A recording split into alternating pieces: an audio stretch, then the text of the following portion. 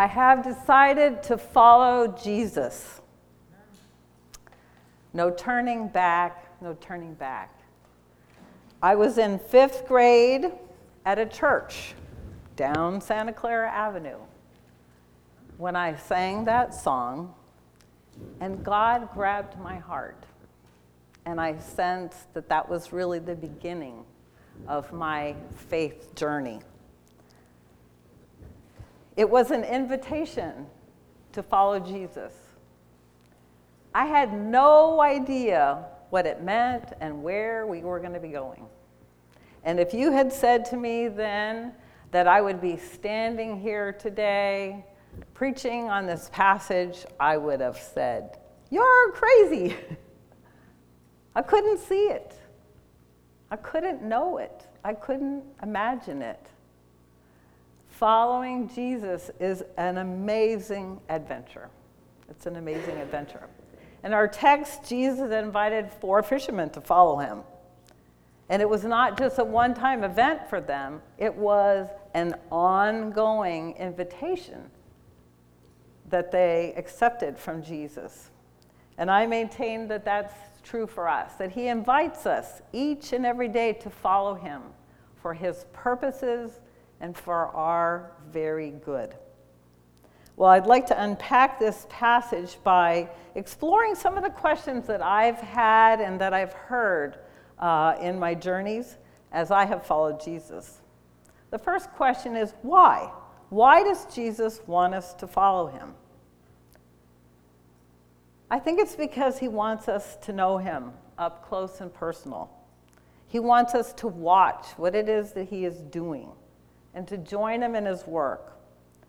To see that he's interested in all kinds of people, not just fishermen, but tax collectors.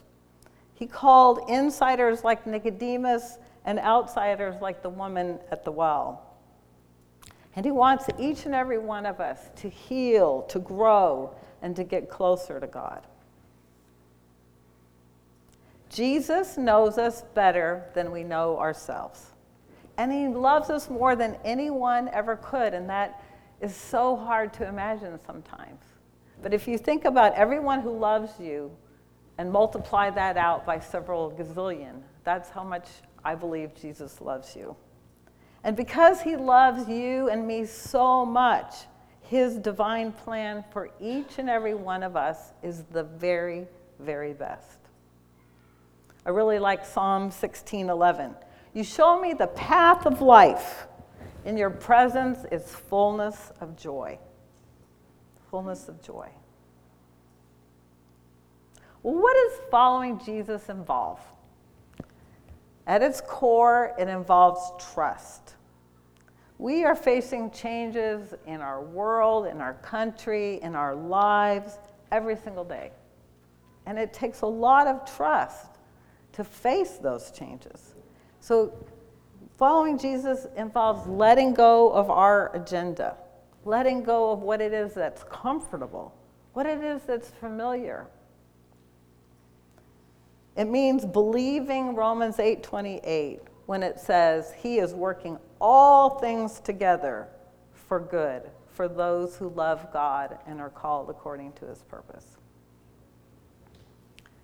Now, I've discovered we cannot follow Jesus today and stay right where we are. We have to be willing to move. We have to be willing to step out, step by step. You'll lead us, as we sang. Well, Peter and Andrew stopped casting their fishing nets into the water and left them behind. James and John not only left their nets, but they left Zebedee. They left their family. And they trusted that Jesus was going to provide food for them and a livelihood and a direction for their life. And we need to trust Jesus for the same. It also means that we leave things behind. What do you need to leave behind today in order to follow Jesus? Maybe it's an attitude of fear of the unknown. Maybe it's a relationship Maybe it's your plans. You had plans that you were going to do this and that, and the plans fell apart.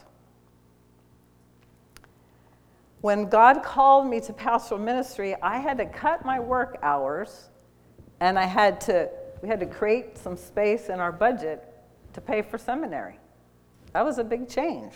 That wasn't in the plan. We had to make a big change.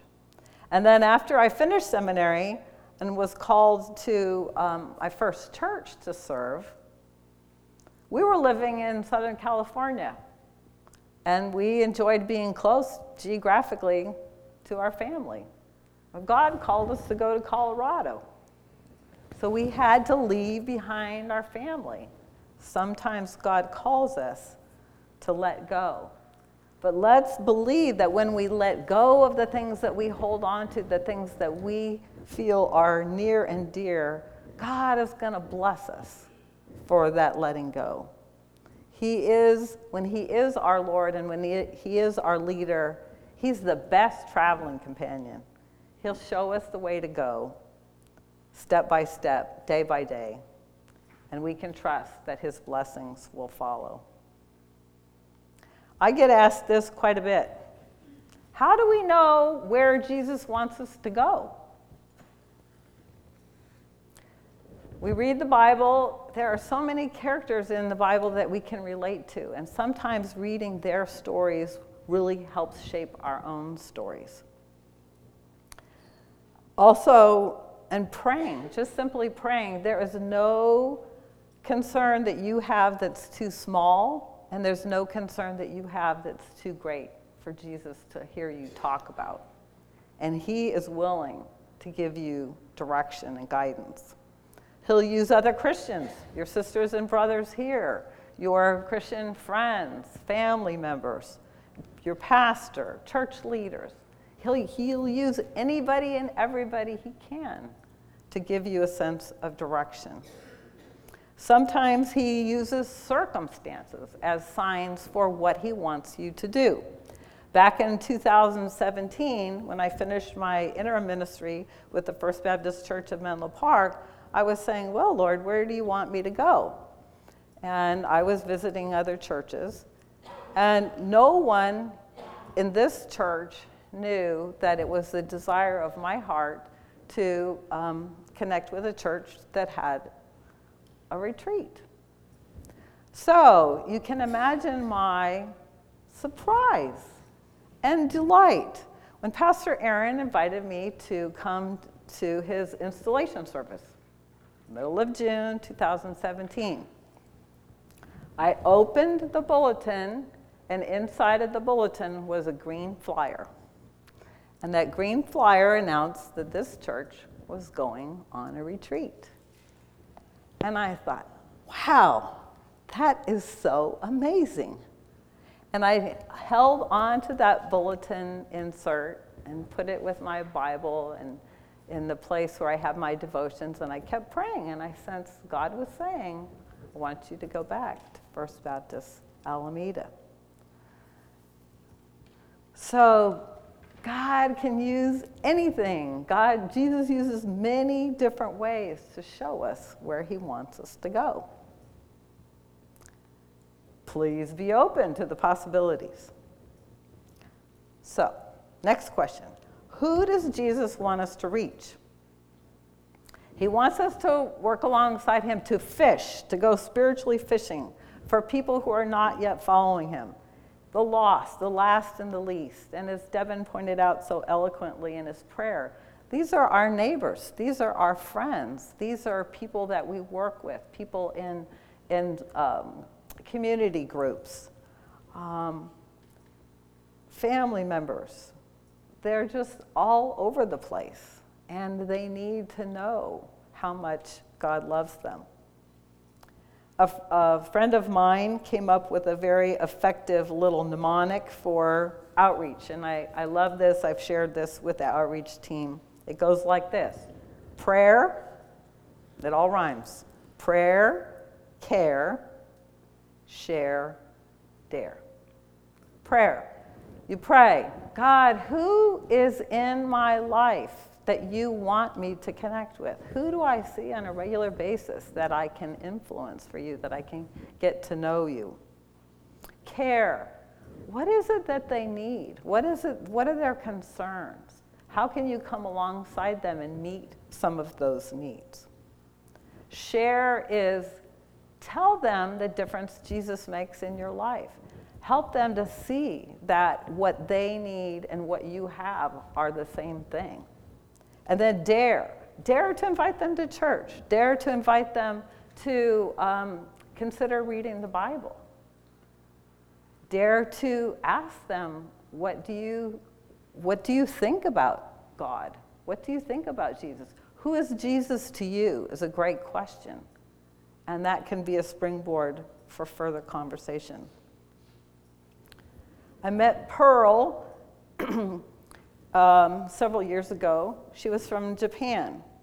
And her husband got a job in the Bay Area. And he had the government approval to work, but she did not. So here she was. She had no children, no job, lots of time on her hands, and no friends. And so I befriended her. And I got to know her, and I realized she needed a friend, and so I became her friend. Then I found out that her mother-in-law was a Christian.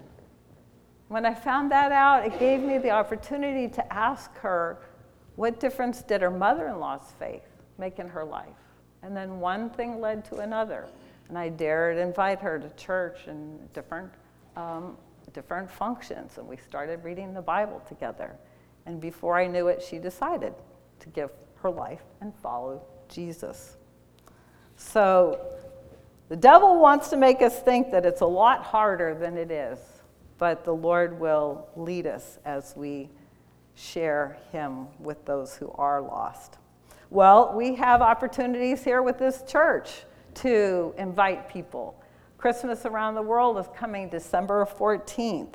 And for those of you who haven't experienced it before, it's a multicultural potluck. We are having dance, we are having comedy, we are having singing. It's going to be a joyful and hopeful time to focus on Jesus as the reason for the season. And so I hope you're already thinking about who you might invite to that. Especially consider those who don't know Jesus and those who do not attend church.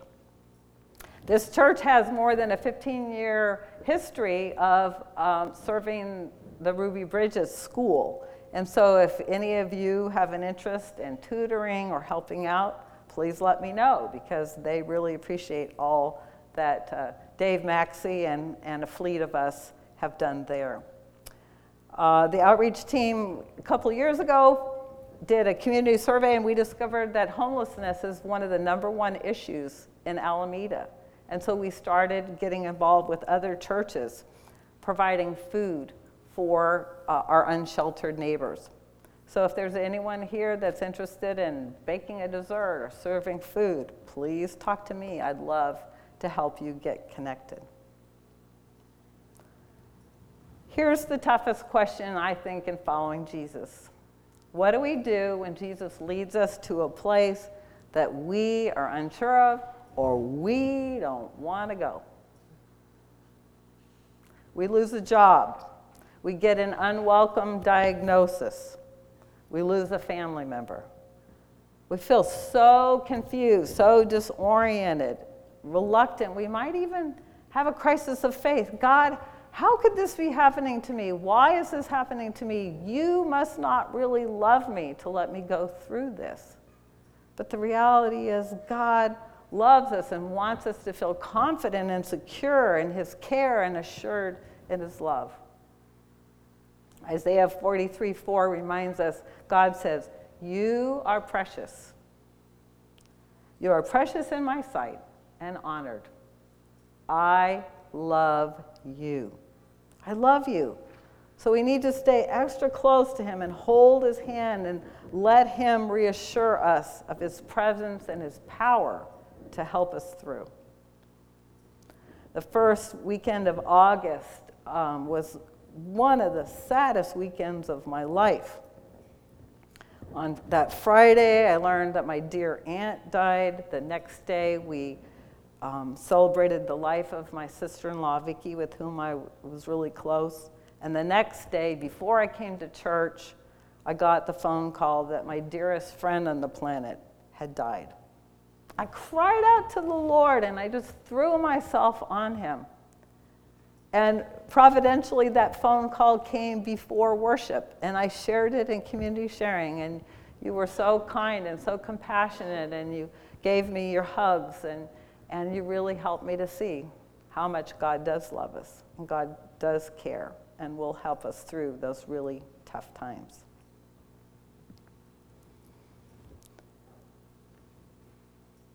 I first came here in January of 2011. And except for my 1 year as an interim pastor of First Baptist Church, I've faithfully served the Lord with you. I've been blessed to serve the outreach team for 2 terms. I've taught adult Sunday school and been involved the last couple years with the women's prayer and Bible study group. I've preached regularly and led worship regularly, and I have been so blessed to be with you. So recently, the Lord told me that my ministry with you is nearing an end.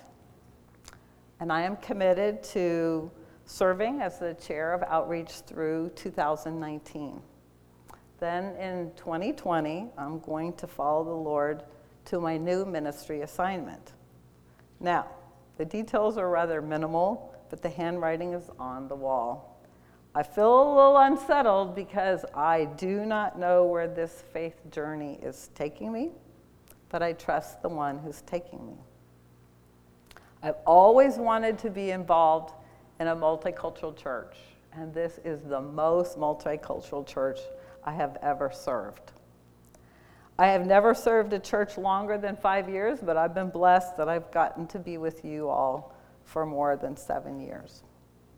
So my reaction to this leading of the Lord was rather surprise and a sense of genuine sadness, because I love you guys. You're my church family. And I've been reflecting a lot on, gosh, how do I sum up 7.5 or more than 7.5 years with you all? This is what the Lord gave me. I am grateful to God for you. When I came in January of 2011, you all were grieving the loss of your pastor of 15 years. You were confused and you were sad. And I so celebrate and I so rejoice that God has brought Pastor Aaron. He is a blessing to this church. He is good for us, and he is good for the future of this church. And I celebrate God's work in and through him. I want to bless you for your resilient faith and your perseverance. I want to bless you for your kindness. You've shown your kindness in providing back-to-school supplies and Operation Christmas Child gifts. You've supported missions, the team that went to New Orleans and the team that went to Puerto Rico. Our influence has gone around the world because of faithfulness to God, and I bless you for that.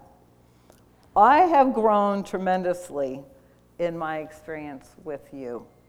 You have broadened my concept of God's family in ways that I could never have imagined. I've learned about Africa and culture in Africa. I've learned about South American culture, Asian culture, so many things that I would not have experienced if God had not brought me here.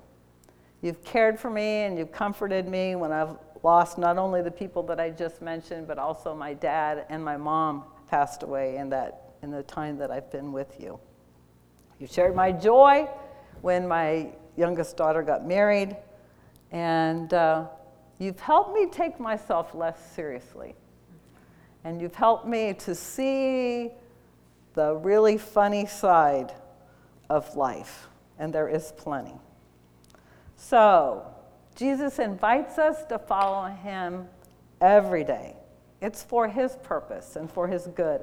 And I'd like for you to imagine him standing up here looking at you and inviting you to follow him this day, taking you by the hand and guiding you step by step into that future that he has for you.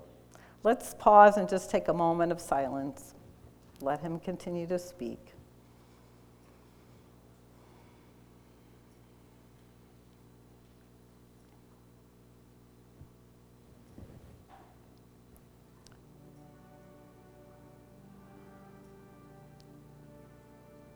Jesus, we receive your invitation anew. And though the way is uncertain, we take your hand. We let you lead us. We trust you. We know that your plans are for us and not against us, that you have a divine plan and a divine purpose for each of us and this congregation, this church family. Help us to trust in your love and to not question your love when the way is hard, when the way is confusing, when the way is uncertain. Let us remember the blessings of the past where we have stepped out on faith, where we have left things behind, and you have honored that, and you have encouraged us. And so we celebrate all that you're doing. We pray for our eyes to be open. We pray for our hearts to be sensitive to those in our lives, our friends, our neighbors, our family members who don't know you. Help us to share with them the difference that you make in our lives. And we are blessed to work alongside you. We'll give you all the praise and all the glory. Amen.